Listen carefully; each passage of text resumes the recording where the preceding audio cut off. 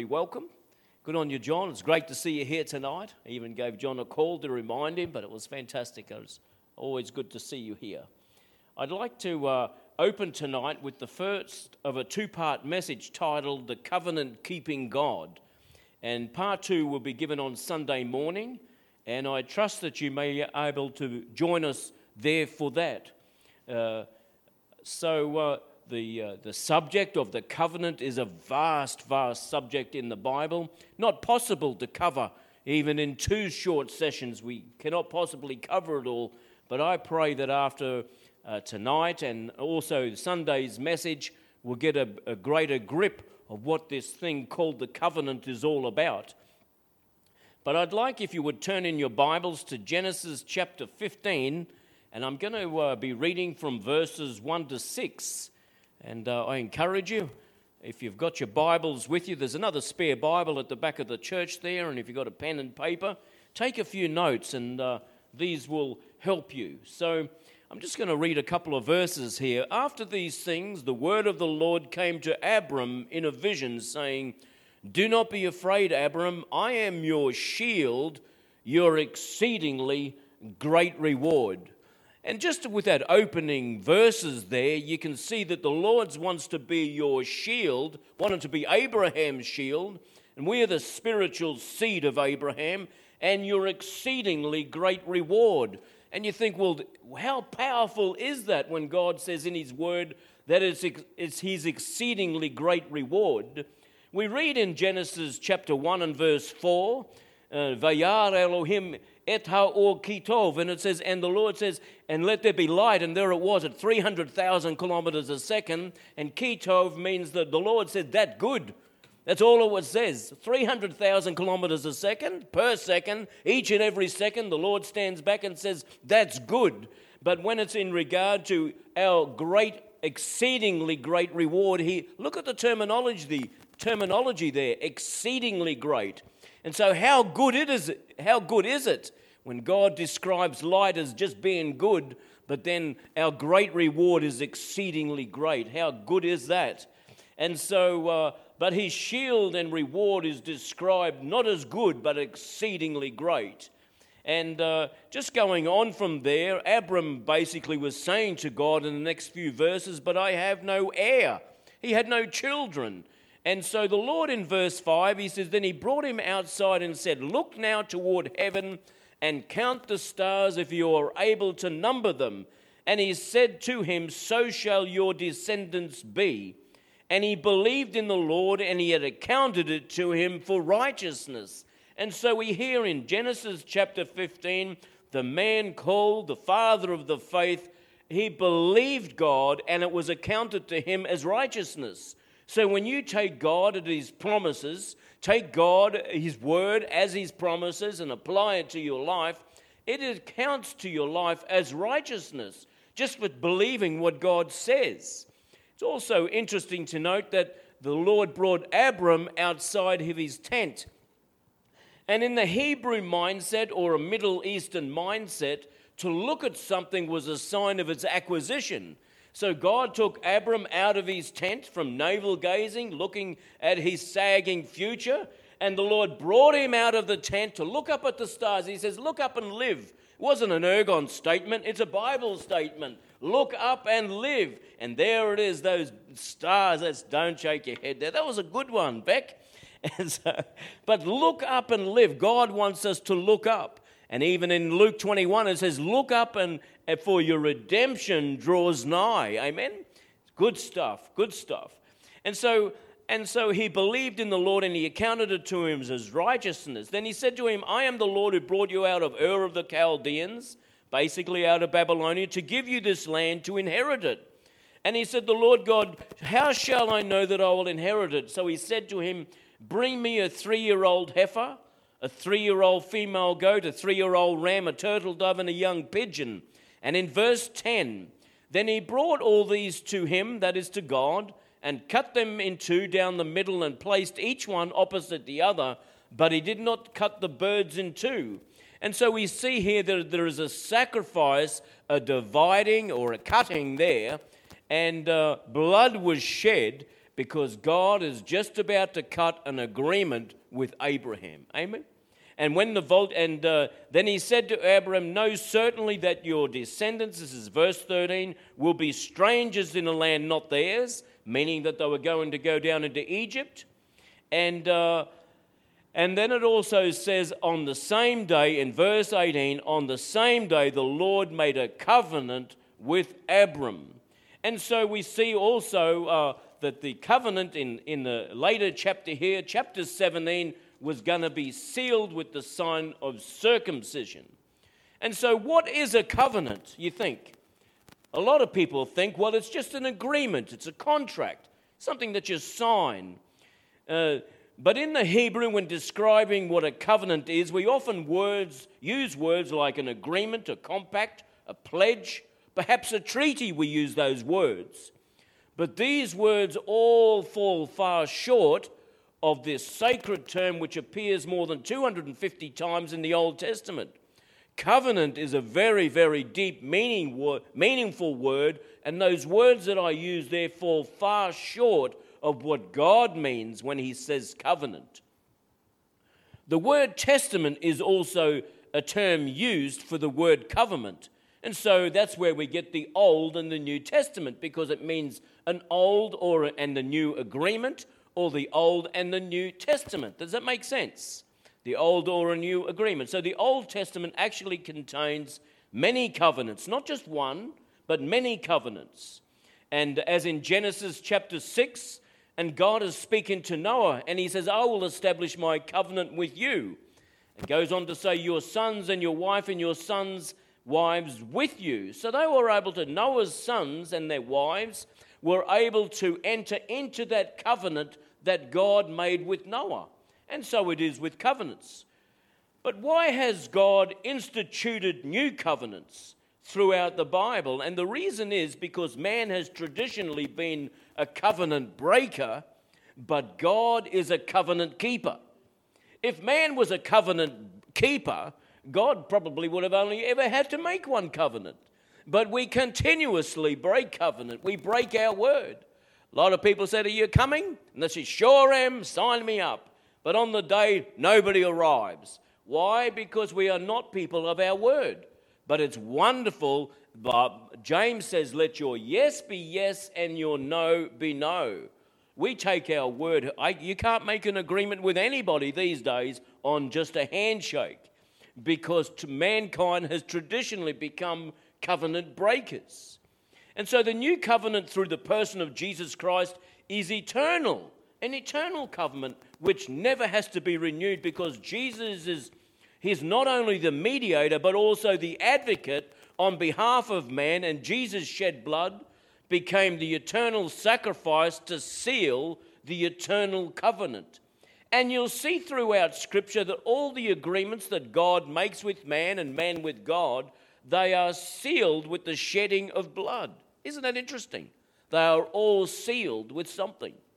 And so covenant is not just another word study in biblical studies we do, like the study of love or grace or peace or something like that. Covenant is far more serious than that. Covenant really is the scaffolding by which everything is attached to and everything operates within that framework. That's what covenant is. So the Old Testament is the old covenants by which everything that God is and was and is to come will hang off that. So it's a scaffolding from which everything can be contained. A covenant can be between individuals, as it was between David and Jonathan, between a king and his people, or between God and his people. And so I'll be reflecting tonight and on Sunday about the covenants between God and his people. So the benefits of the relationship when two parties enter into a covenant. So two parties are generally involved in the cutting or the making of a covenant. Covenant in indigenous tribes throughout the world has been common across the world and would have stemmed from the days of Noah and even the days of Nimrod. And so when you enter into a covenant with somebody, all that I have is yours, should you ever need it, and all that you have is available to me, should that I ever need it. That's the purpose of a covenant, whether it be food, clothing, shelter, protection. So I advise, when you're making a covenant, make a covenant with somebody rich. Because all they have becomes yours, and all that is yours becomes theirs.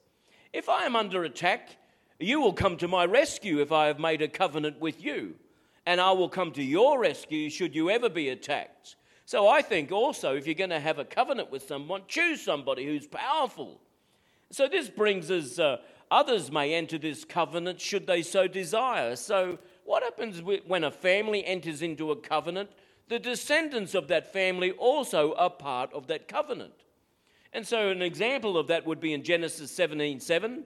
And God says, and I will establish my covenant, that's God's covenant, between me and you and your descendants after you, to be God to you. Why? Because God has always wanted relationship.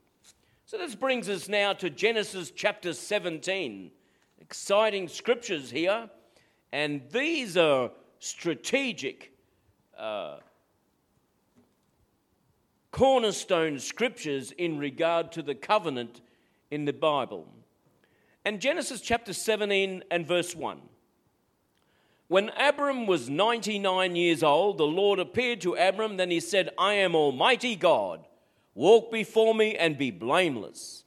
And I will make my covenant between me and you, and will multiply you exceedingly. Then Abram fell on his face, and God talked with him, saying, As for me, behold, my covenant is with you, and you shall be a father of many nations. No longer shall your name be called Abram, but your name shall be Abraham, for I have made you a father of many nations. Verse 6, I will make you exceedingly fruitful. What a great promise. And I will make nations of you, and kings shall come from you. And I will establish my covenant between me and you and your descendants after you in their generations for an everlasting covenant, to be God to you and to your descendants after you.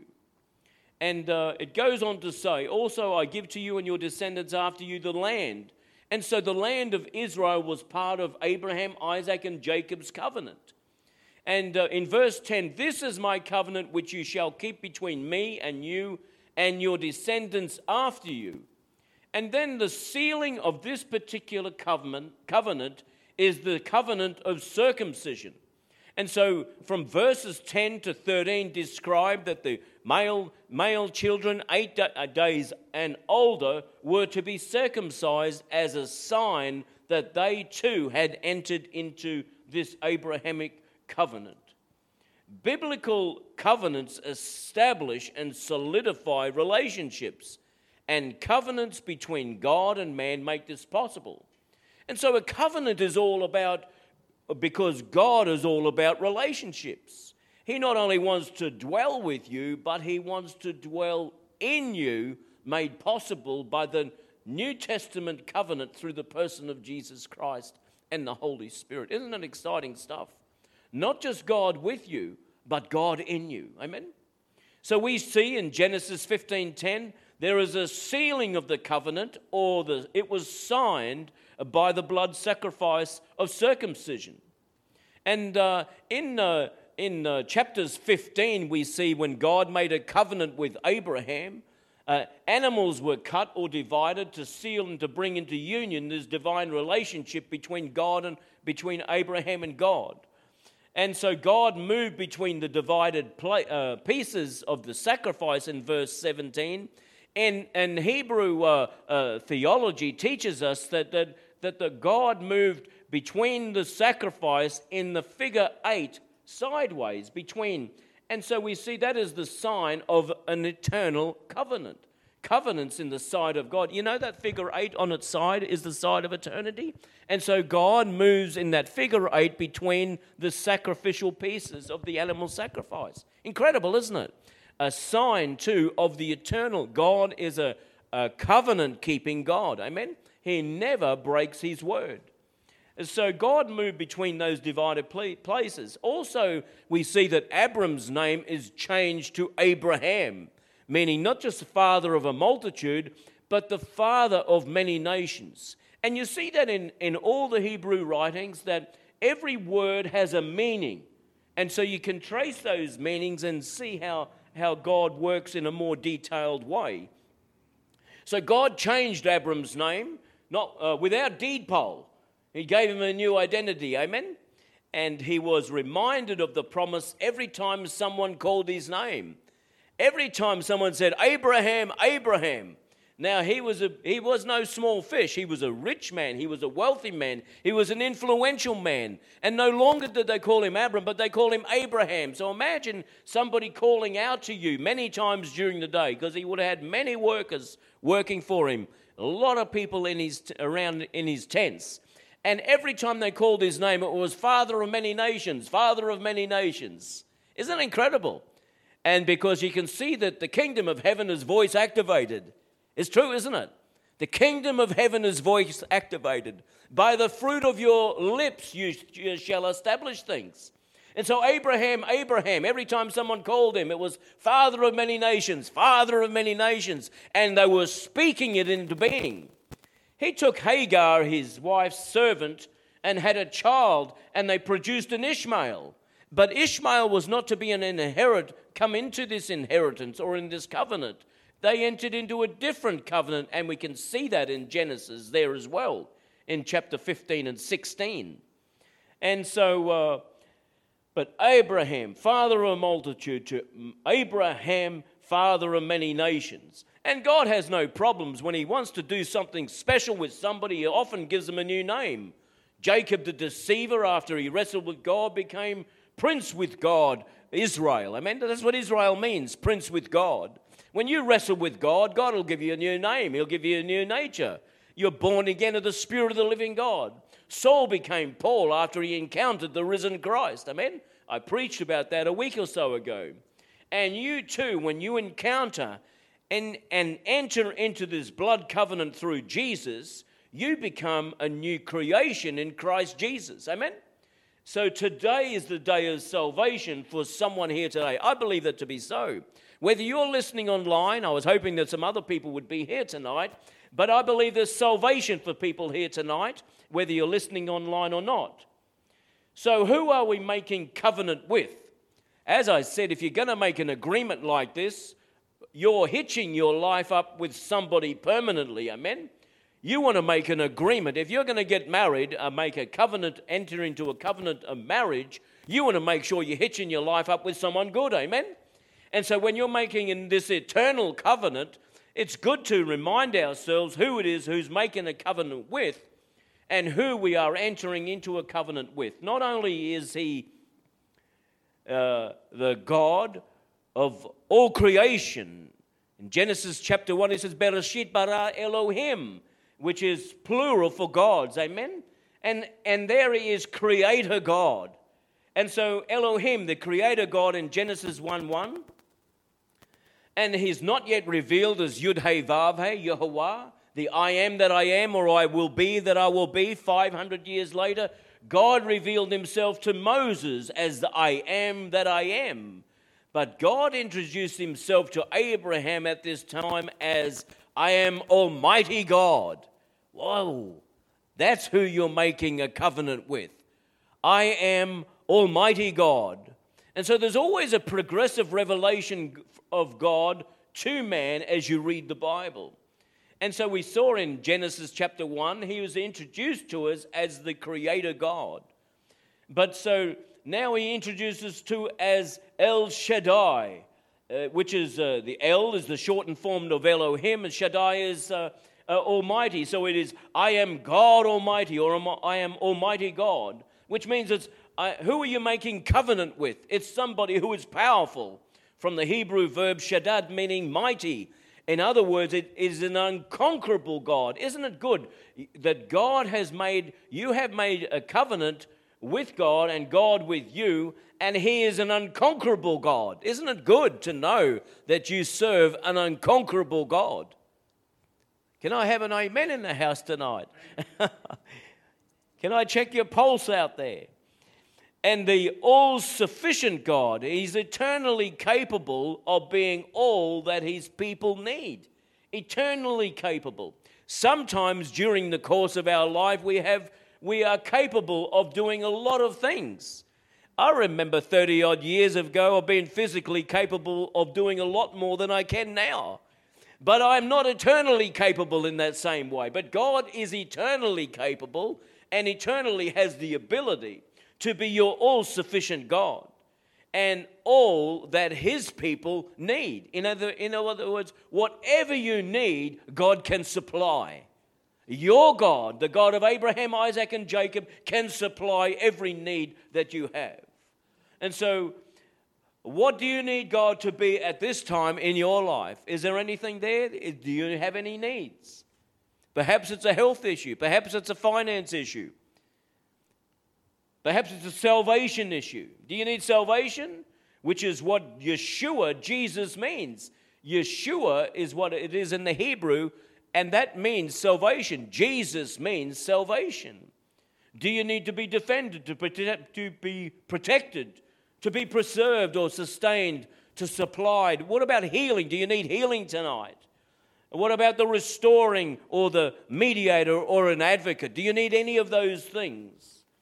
And so my question to people here today is, because I never assume that everybody sitting in the church is in right relationship with God.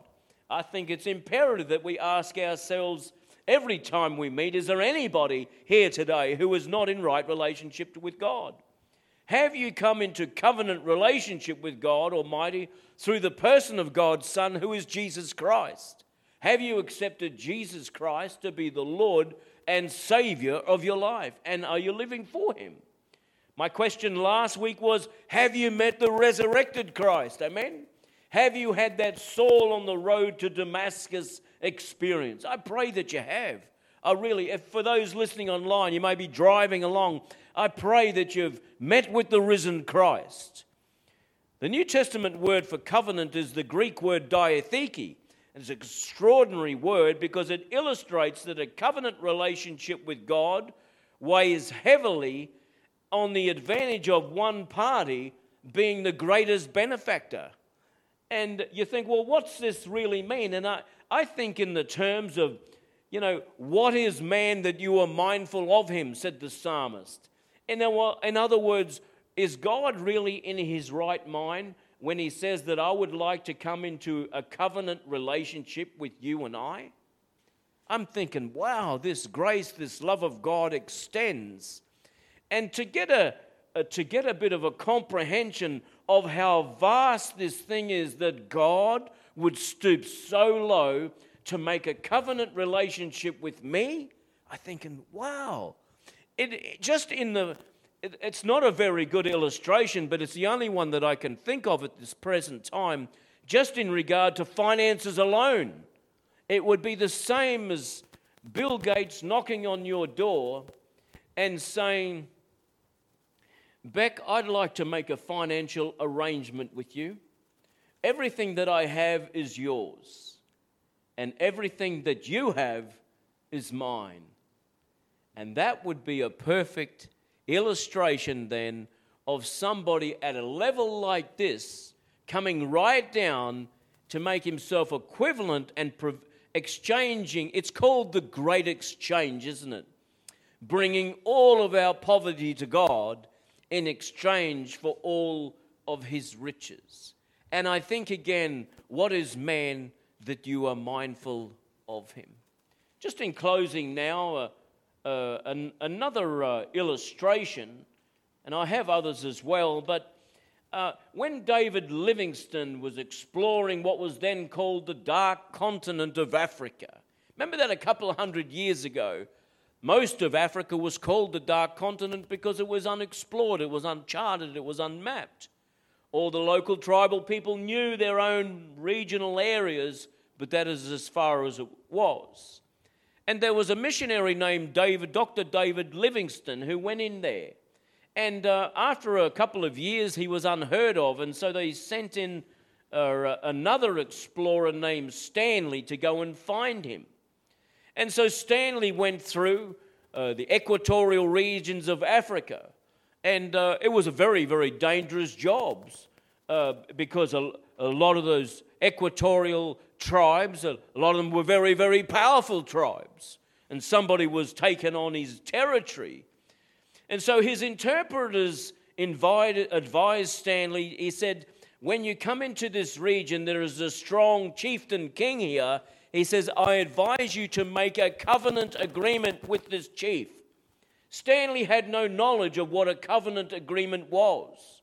But all the indigenous tribes around the whole of the earth are very, very aware of what a covenant agreement is. They're called blood covenants. And they have the things like becoming blood brothers and all these sorts of things. It is based really on Genesis covenants and the covenants of Noah. And so we see that after a while, because it required the cutting of blood and things a little bit gruesome, Stanley wasn't that keen. But he felt himself in a very dangerous and precarious situation, and he made a covenant with the chieftain king. And in exchange, the chieftain king gave him his spear.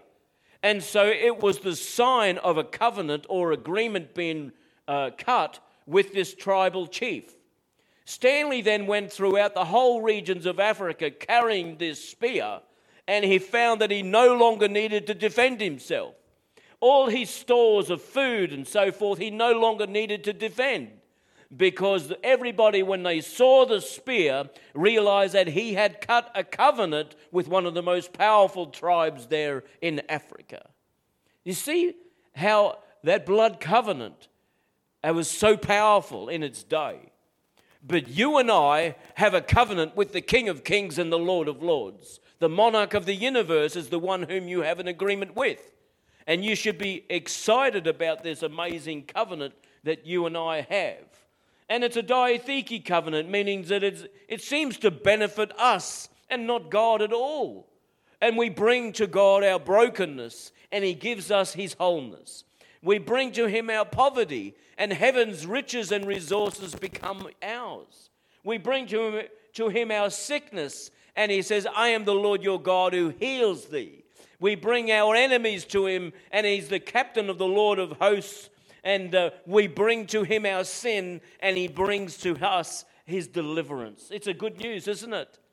And the list goes on and on. It's a beautiful message. It's an amazing message. I've only just touched on this vast subject called the covenant, the blood covenants of God. And I trust as you stand to your feet right now, if you would just stand to your feet, we're just going to pray. And that God would just reveal to each and every one of us. Revelation is what we need, not information. Amen?